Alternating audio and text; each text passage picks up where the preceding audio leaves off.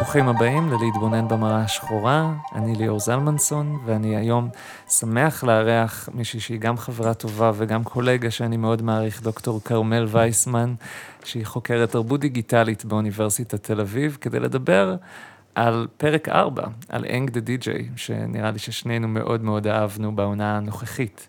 הפרק הכי טוב. הפרק הכי טוב. אמרתי, לחלק מהאורחים שלי אמרתי, אני רוצה שתבחרו את הפרק שהכי דיבר אליכם, לחלק פשוט הכרחתי אותם, וכרמל היה לה זכות בחירת ראשונים, ואיך שהיא ראתה את פרק 4, זה הפרק שלנו, זה מה שאנחנו צריכים לדבר עליו. והאמת שבאמת, אני אשתף שבאמת בהרבה שיחות שלנו, אני חושב, נושאים מהפרק הזה עלו.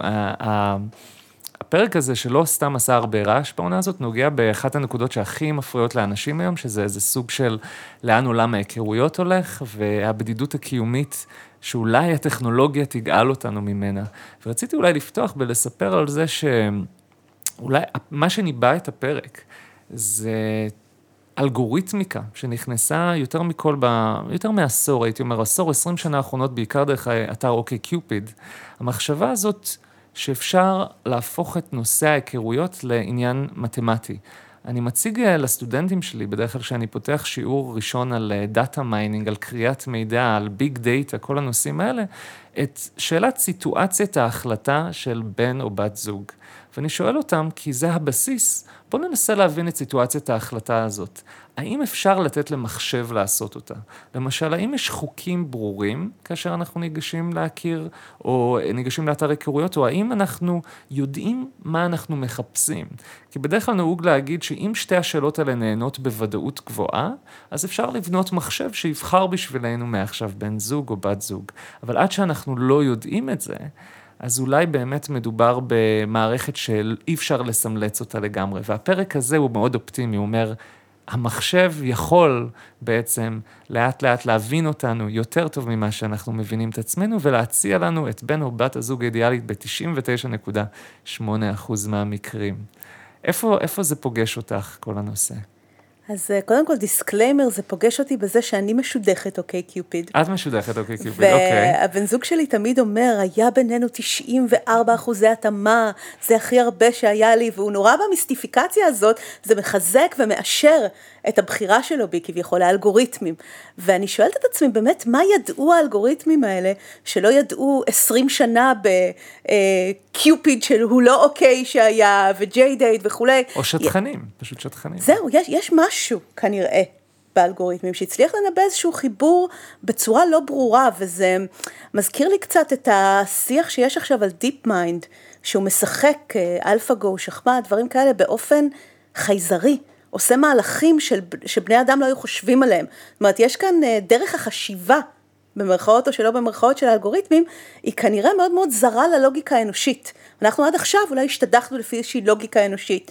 ואוקיי, קיופיד מחליט על פי שאלות כמו, האם אתה בסדר עם זה ששורפים את דגל המדינה שלך, איך מישהו מתאים לך, ומשהו בזה עובד. אז זה באמת, אם בעבר השדכן או הסמכות הדתית, ארגנה את החיים שלנו במקומות הללו שחשבנו שאולי צריך משהו מעבר, גדול מאיתנו, כי הנטל של הבחירה והתהייה גדול מדי, זה באמת הייתה הסמכות הדתית. ואני חושבת ש-we came full cycle בעניין הזה, שהמדע ששחרר אותנו כביכול מהסמכות הדתית, הפך להיות הסמכות הדתית הזאת, שפתאום יש למדע, למתמטיקה, לאלגוריתמים, איזושהי יכולת שהיא מעבר לאנושית, לעזור לנו עם הדבר הזה, ואנחנו פתאום סומכים עליו מאוד, ובעיניי זה סימפטום שאפשר לראות אותו גם בתוכנית הריאליטי, הכי מצליחה בישראל היום, חתונה ממבט ראשון. אם עושים ניתוח לשיח בתוכנית הזאת, רואים כמה פעמים הזוגות אומרים, אבל המדע, מעניין מי נבחר לי, לפי המדע, לפי הגנים, לפי המחשב, כל הזמן יש איזה מומחית ברקע שמקלידה דברים מסתוריים לתוך המחשב, וההתאמה, וזה פתאום גורם לאנשים שנראים מה זה פיקי, שהיו עוזבים תוך דקה, להישאר שם 42 יום מתחת למצלמה, כן? אז יש משהו במקום הזה, שדווקא במקום הזה, שאמור להיות כל כך אינטואיטיבי, אנושי וכו', שמרוב בחירה יש פחד מאוד מאוד גדול לטעות, ואנחנו פונים לסמכות של התקופה. יש רגע מקסים בפרק הזה, אחד הרגעים האהובים עליי, שהם יושבים כזה במיטה, אני חושב שזה בדייט הראשון שלהם, והם אומרים, תחשבי על איך זה היה פעם, זה לא נורא מוזר לחשוב על זה, איך היה פעם לפני שהמערכת הייתה בוחרת לנו בני זוג? האנשים היו צריכים להתמודד עם כל האופציות האלה, הם היו חוטפים מה שנקרא באנגלית option paralysis, שיתוק מרוב בחירה, מושג שברי שוורץ מדבר עליו, הפסיכולוג, והם בעצם, איך הם יכלו בכלל להגיע למסע, איך הם ידעו? האחריות, בואו נדבר שנייה על האחריות, האחריות לקבל החלטה, והמחשבה הזאת שאנחנו עלולים לבחור לא נכון, היא פשוט מפחידה אותנו לפעמים כל כך, שאנחנו עלולים באמת לא לעשות כלום. והרבה אנשים לדעתי שנמצאים באתרי היכרויות ונכנסים וסוגרים לפני שהם בכלל, זה באמת יוצר אפקטים פסיכולוגיים כאלה אצל אנשים. ואולי לא רחוק היום שבו באמת נגיד, המכונה הזאת, קודם כל עדיף שהיא תיקח מאיתנו את זה. זה ייתן לנו בחיים הרבה יותר שקט ודאות, אנחנו נרגיש יותר טוב עם עצמנו, שיהיה לנו איזה אחר להאשים. כי אם יש משהו שקרה ב-20, 30, 40 שנה האחרונות, זה שכבר נגמר לנו האחר הזה להאשים. היום אנחנו מחפשים כל מיני אחרים, אבל נורא קשה לנו להבין את המערכת הכלכלית-בנקאית, להאשים אותה, נורא קשה לנו להאשים כבר את הדת, כי אנחנו אולי לא מאמינים כבר, והחילונים הרגו את האלוהים וכולי וכולי, או אולי לא. אבל אולי אנחנו צריכים מחדש איזה אחר שאנחנו מטילים את יהב ושמים את כל האחריות עליו, ומאותו רגע אנחנו לא מרגישים לא את האשמה ולא את המשמעות של ההחלטות שלנו. יש שני צדדים למטבע הזאת.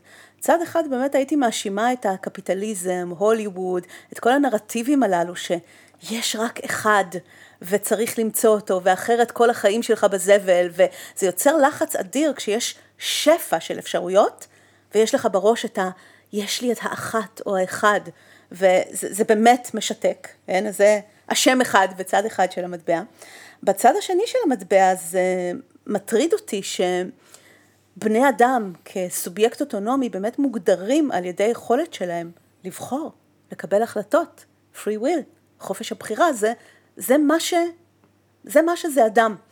ובאמת אולי ב-50-60 שנה האחרונות, מאז הקיברנטיקה, כמו שגם יובל נוח הררי מדבר על זה, הגדרת החיים והתפיסה שאנחנו תופסים בני אדם מאוד מאוד השתנתה.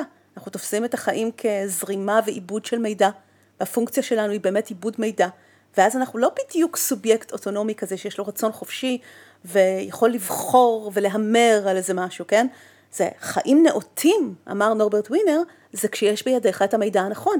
ואנחנו נהיינו אובססיביים לגבי עיבוד של הרבה מאוד מידע כדי להשיג את המידע הנכון, וזה מאוד מאוד מלחיץ. ברור שאנחנו ניתן את הסמכות לאיזושהי פונקציה שיודעת לאבד יותר מידע, יותר טוב מאיתנו.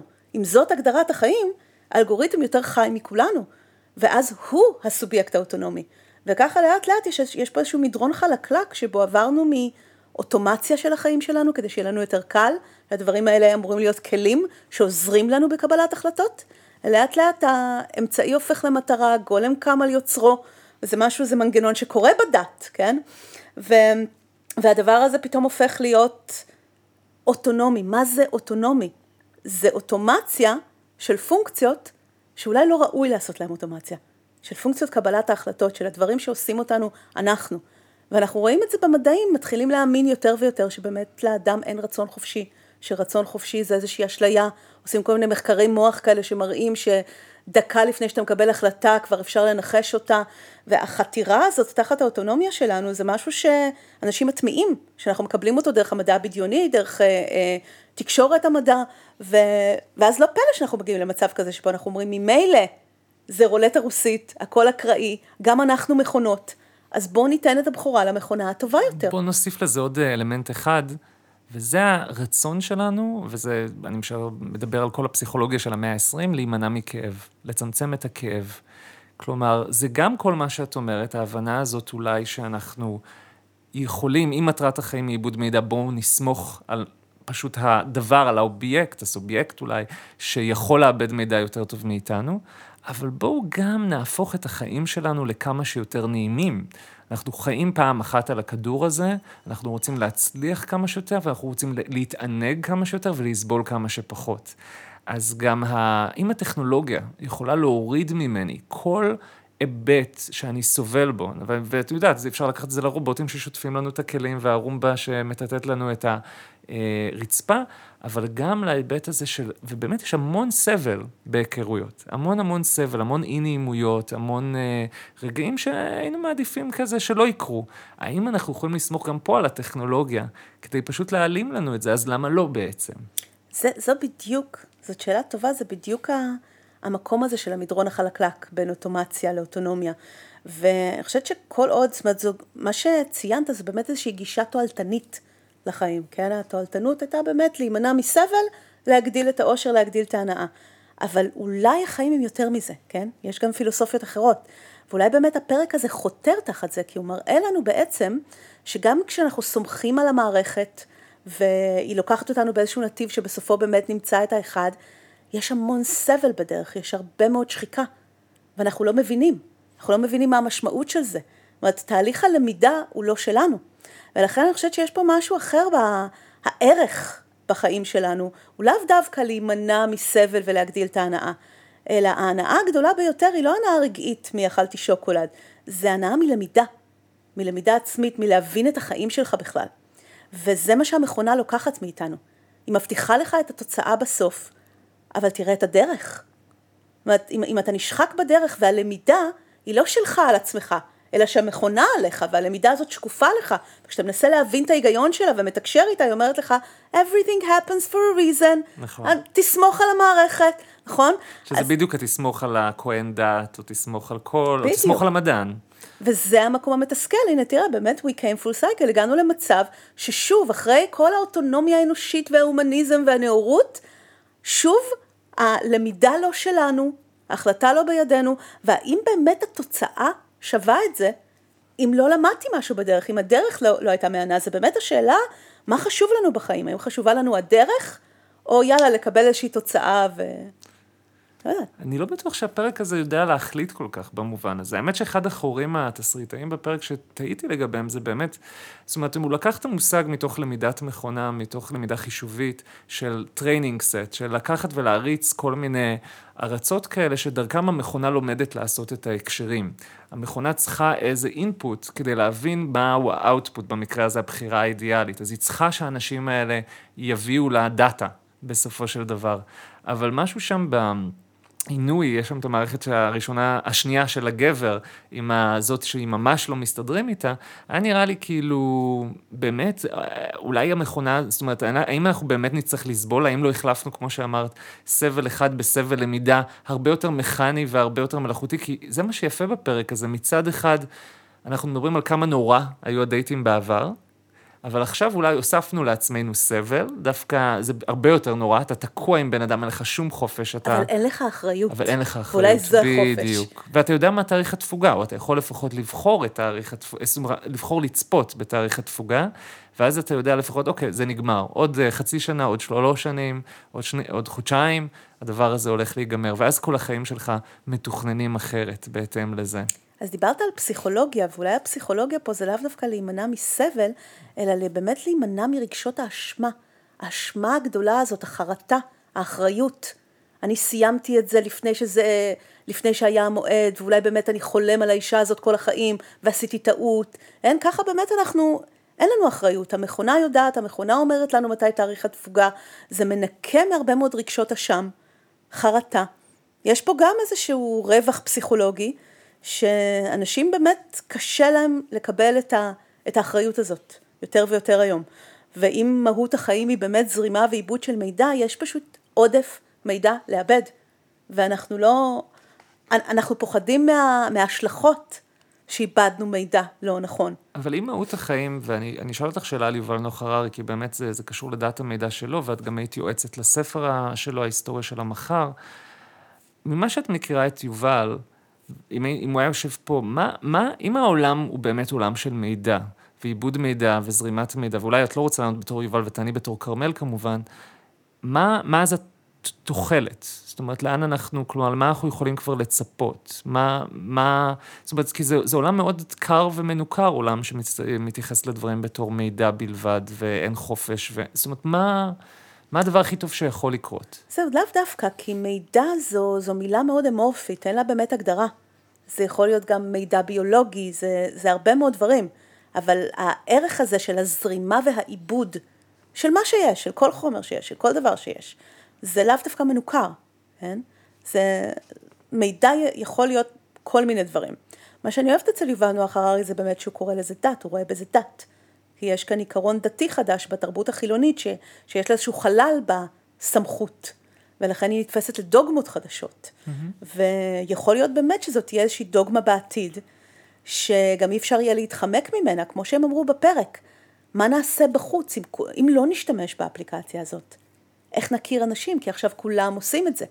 אם לא נהיה שם, אנחנו לא קיימים, לא נוכל להיות בשוק הדייטינג. ואז למעשה זה כופה על אנשים לוותר על הבחירה החופשית שלהם, כדי שתהיה להם בחירה. זה הפרדוקס, כן? אחרת אין להם מבחר. לגמרי. אני חושב שהפרק הזה מעלה אבל עוד נקודה בהקשר הזה, ודיברת על זה, אני חושב שזה קצת יצא מבין דברייך, וזה הנושא גם של התיווך. הפחד הזה, מפני מה נעשה אם זה לא יהיה ככה, זה קשור גם לזה שעכשיו יש להם, אמרנו מקודם את האחר להאשים, את התפקיד הזה של אותה סירי או אלקסה או יועצת כזאת שמתווכת ביניהם.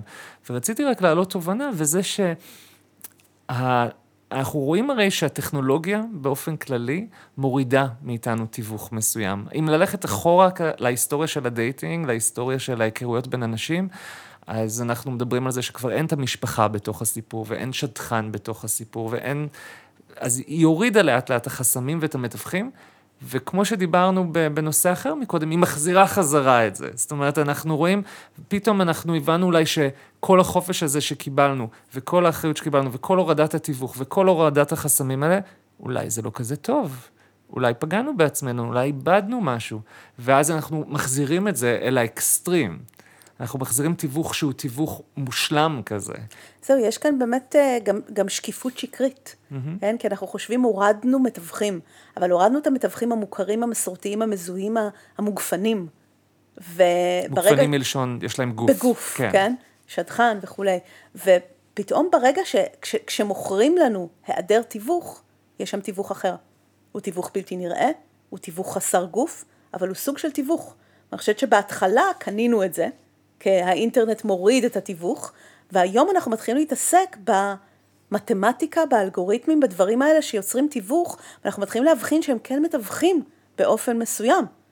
אז יש שם מתווך, הוא פשוט מתווך בלתי נראה, הוא מתווך בתוך קופסה שחורה, הוא מתווך הרבה יותר גרוע משדכן, כי אי אפשר להבין את הלוגיקה שלו, ואתה בקושי רואה שהוא קיים, ואני חושבת שגם הסוף של הפרק, שקצת משנה את המשמעות של הדברים, ומכניס גם דברים אחרים, אבל אם נתייחס לסוף של הפרק בהקשר של המשמעות שאנחנו רואים לפרק, הסוף של הפרק באמת מראה לנו את זה, ששתי הדמויות באמת לא יודעות מה האפליקציה עברה כדי לחבר ביניהם. הם לא סבלו. האפליקציה החליטה ששני האנשים האלה מתאימים זה לזה, במחיר מסוים. אבל המחיר היה שהייצוגים הדיגיטליים שלהם, שיש בהם כביכול את כל המידע שהם, כן? וגם זה מבוסס מאוד על התפיסה הזאת של זהות מידע, ושהזיכרונות שלנו ניתנים להפרדה מהגוף, ואפשר ליצור שכפול שלהם, ואז להתעלל באבטרים האלה, וזה באמת אלמנט שחוזר בכמה וכמה מהפרקים של מראה שחורה, כבר בכמה עונות, זה אובססיה אולי של היוצר, הארגומנט הסימולציה הזה, כן? אבל בלי קשר, זה באמת מראה לנו, שאנחנו לא יודעים, הדמויות לא יודעות, הן עברות למחיר של ההחלטה הזאת, של השידוך הזה. שזה הגדרה של כל טרגדיה. בדיוק, הם מרגישים שאין פה מתווך, פשוט האפליקציה מצאה להם מישהו, הם לא יודעים מה המחיר, הם לא יודעים מה מתרחש בתוך הקופסה השחורה. והפרק הזה הוא הקופסה השחורה. והרמז של הסבל, של הדמויות הלא אמיתיות כביכול עברו, זה רומז על המחיר שאנחנו לא יודעים אותו. המחיר שאנחנו לא יודעים שאנחנו משלמים על התהליכים הבלתי שקופים הללו, שקורים כביכול ברגע. תהליכים האלגוריתמים שמתווכים לנו את החיים, ואנחנו לא יודעים אפילו מה הם עשו. אבל המחיר הזה, האם הוא באמת מחיר? כי אחת השאלות שהעונה הזאת בכלל מעלה, ועוד אנחנו בפרק 4, היא עוד תעלה בהמשך, בלי לעשות יותר מדי ספוילרים, היא באמת, האם כפיל שלנו הוא אנחנו?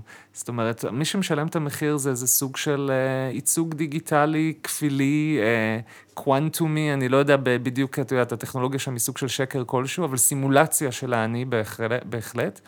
ונשאלת השאלה אם זה לא סביר שאני ארצה לקחת סימולציות שלי ולתת להן לבדוק מציאויות מסוימות. זאת אומרת, איזה עולם נהדר זה יהיה אם אני אוכל בכל מיני מצב נתון של קבלת החלטה, החלטה על עבודה אפשרית, החלטה על זוגיות, פשוט להריץ סימולציות. הרי זה מה שביזנסים עושים. היום, מה עושה ביזנס? הוא רוצה לצאת במסע שיווק, מריץ סימולציות. זה הסימולציה העסקית של, אם נלך עם הקמפיין א', זה סימולציה עם קמפיין ב'. הסימולציה היא טובה ככל שבאמת יש לו מחשב את כל הדאטה. אבל האם, מה יהיה המחיר של בעצם עולם שבו אנחנו נוכל להריץ סימולציה של האני, או מולטי סימולציות של האני, ופשוט לקמת, אם מגיעים ל-99.8%? זאת שאלה אתית מרתקת, שאני חושבת שמטרידה את מנוחתו של היוצר של מראה שחורה, כי הוא חוזר אליה בכמה וכמה פרקים, גם כשיש שאלה אחרת שהיא השאלה המרכזית. ואם באמת אמרנו שהגדרת החיים היא מידע, ומידע יכול להיות כל סוג של דבר, גם מידע ביולוגי וכולי, אז אנחנו לא יודעים ממה עשויים האבטרים האלה, הלא אמיתיים. אולי הם באמת איזשהו העתק ביולוגי של ה-DNA עם הרגשות, אין להם את המודעות, הם לא יודעים שהם העתק, ולכן הם סובלים. וזאת שאלה אתית חדשה, זאת אומרת, כשאתה יוצר לעצמך איזשהו ייצוג, והוא באמת עשוי ממידע יבש, לא מידע של רגשות, אלא כל מיני נתונים עליך, טווח תגובה על כל מיני דברים, זה באמת רק ייצוג שלך, אז אין משמעות להתעלל בו, בוא נשים אותו בסימולציות וניתן לו את מקרה הקיצון, ונלמד לפי מקרה הקיצון, אם אפשר לייבש אותו עם איזה מישהי לא מתאימה שנתיים, אין גם הזמן עובר אחרת עבורו, אז זה לא משנה, באמת המחשב יכול לעשות את זה. אבל אם אנחנו מדברים על איזשהו כפיל באמת ביולוגי, עם הרגשות והמודעות וחוסר המודעות לזה שהוא בסימולציה, יש פה שאלה אתית עמוקה. האם אתה, ביודעין שאתה לא חווה את זה, אבל אתה יודע שאתה יוצר שכפול שלך שהולך לסבול. האם אתה יכול לעמוד במבחן טיורינג רגשי שכזה, כמו ששרי טרקל קוראת לזה? האם אתה יכול שזה יסבול כשאתה יודע שיש לזה את כל הנתונים לסבול, אבל אתה לא מרגיש את הסבל הזה? זה קצת כמו להתעלל במישהו אחר.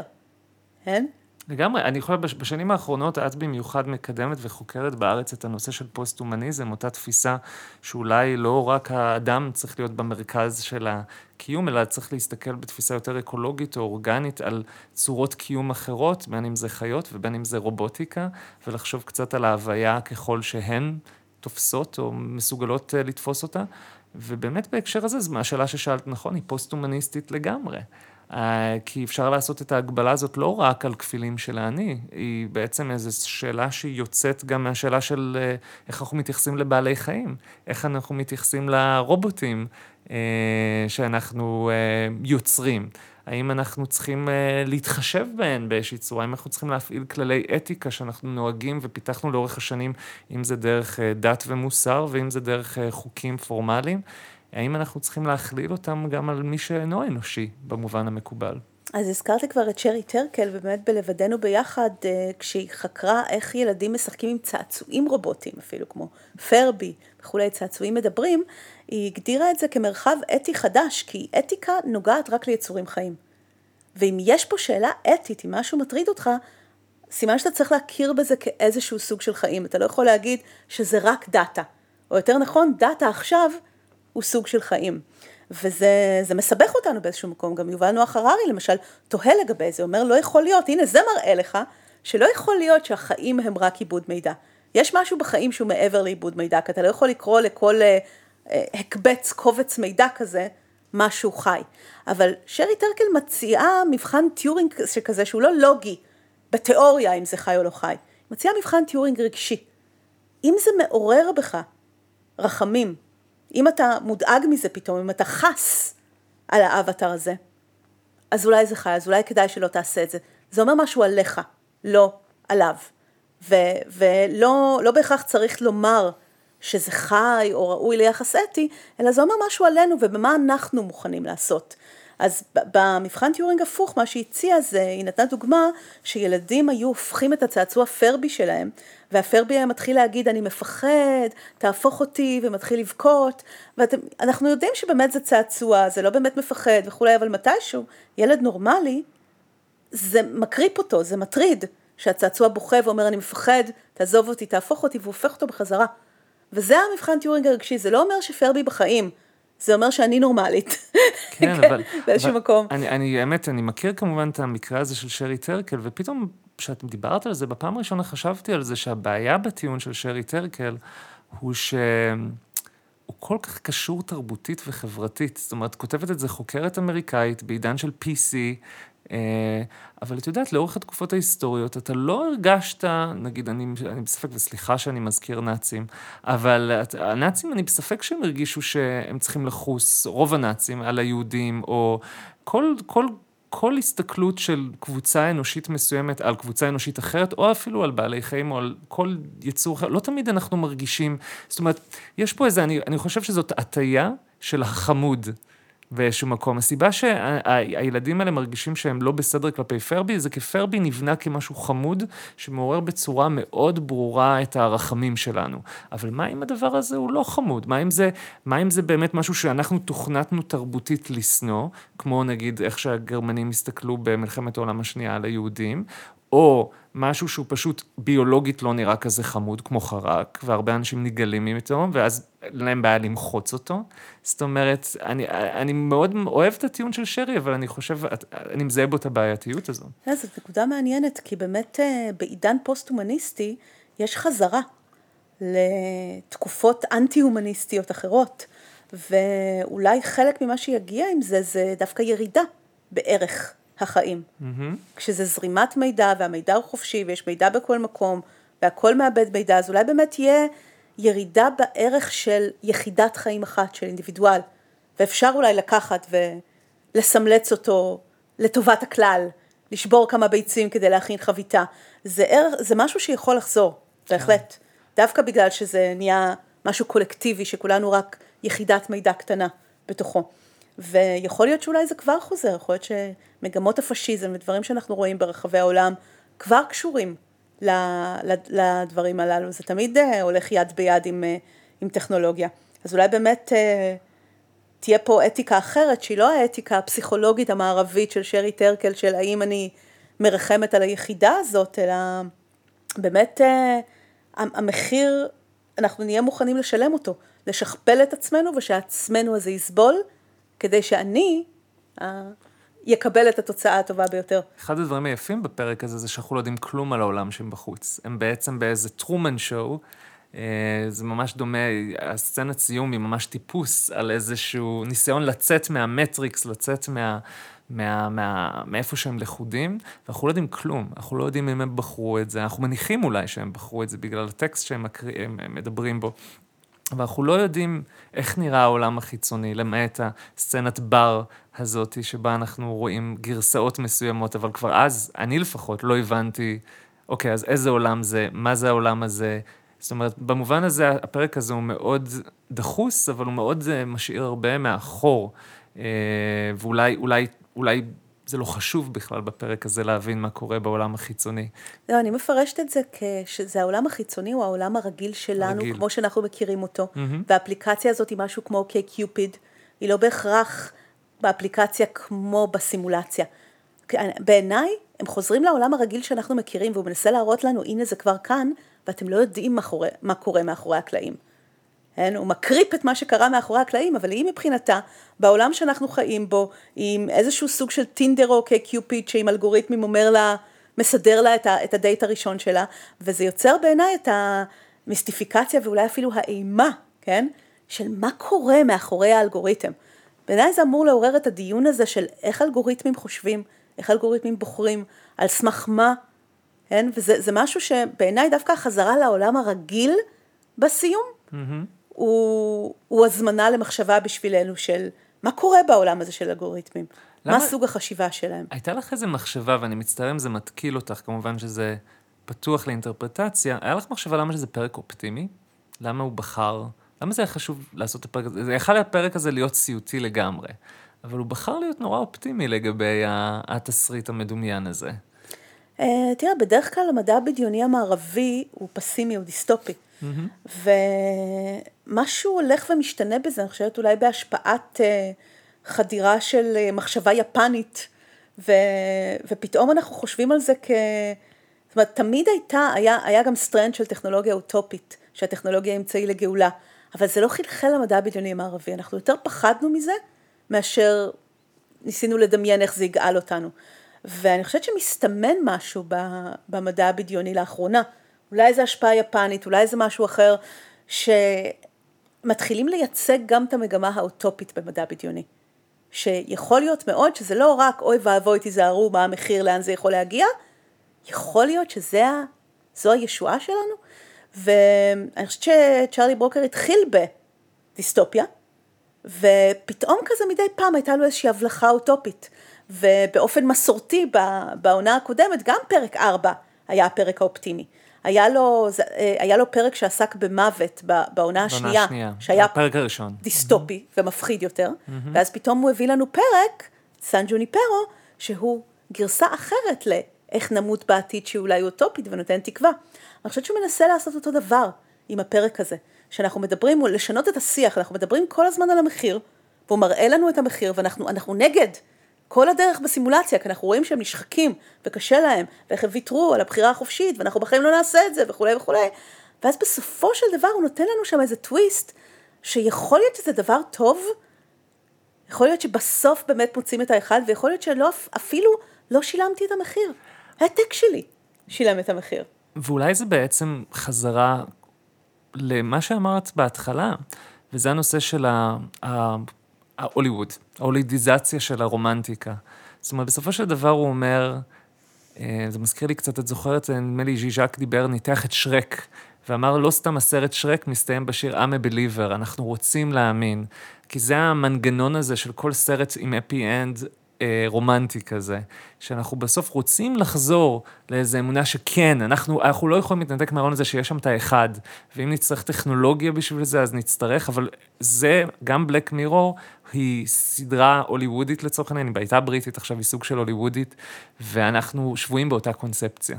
ואולי כאילו לחזור לקונספציה הזאת, זה הסאטירה כבר על הסאטירה. לא לנסות לרדת על זה, אלא רק לשקף את כמה אנחנו צריכים את זה בחיים שלנו, עד כמה אנחנו כבר שבויים בקונספציה שא' יש אחד, ואיכשהו נגיע אליו, אולי בגרסה הזו דרך סימולציות ועינוי של מאות או אלפי כפילים שלנו. אותי זה מדהים שאנחנו לא מוותרים על הפונקציה של האמונה אצל האדם, אבל כן על הרצון החופשי והבחירה. זה מדהים אותי, כן? ראית אמונה בפרק? האמונה במערכת. האמונה בזה שיש אחד, כן? זאת אומרת, על האמונה לא נוותר. גם במחיר לוותר על הרצון החופשי. זה דבר מדהים, כן? הנה הפוסט-הומניזם. כל הישגי הנאורות וההומניזם, בואו נטטה את זה מתחת לשולחן, לא צריך, אבל האמונה, אנחנו לא נוותר. זו נקודה נהדרת. אני אשאל אותך לקראת סיום, אם יש משהו שפספסנו בפרק הזה. אם עלה לך עוד משהו, שהאמונה זה נראה לי גם נקודה נהדרת.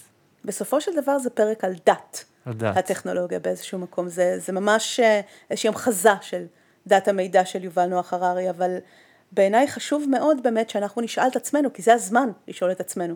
כל זה אנחנו שמים לב בכלל שיש מתווך, מתחילים לשאול את עצמנו, מה הוא עושה ומה המחיר שאנחנו משלמים על התיווך שלו.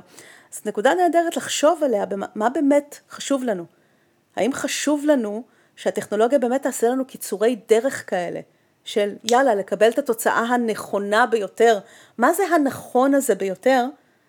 אם אתה לא הייתה לך באמת את הלמידה בדרך, את הטעויות שלך, את הצמיחה שלך מהטעויות שלך, את הבחירה האינטואיטיבית הזאת בבן אדם שלא מתאים לך, אבל נהנית מה10 שנים האלה, כן? מה זה החיים בכלל?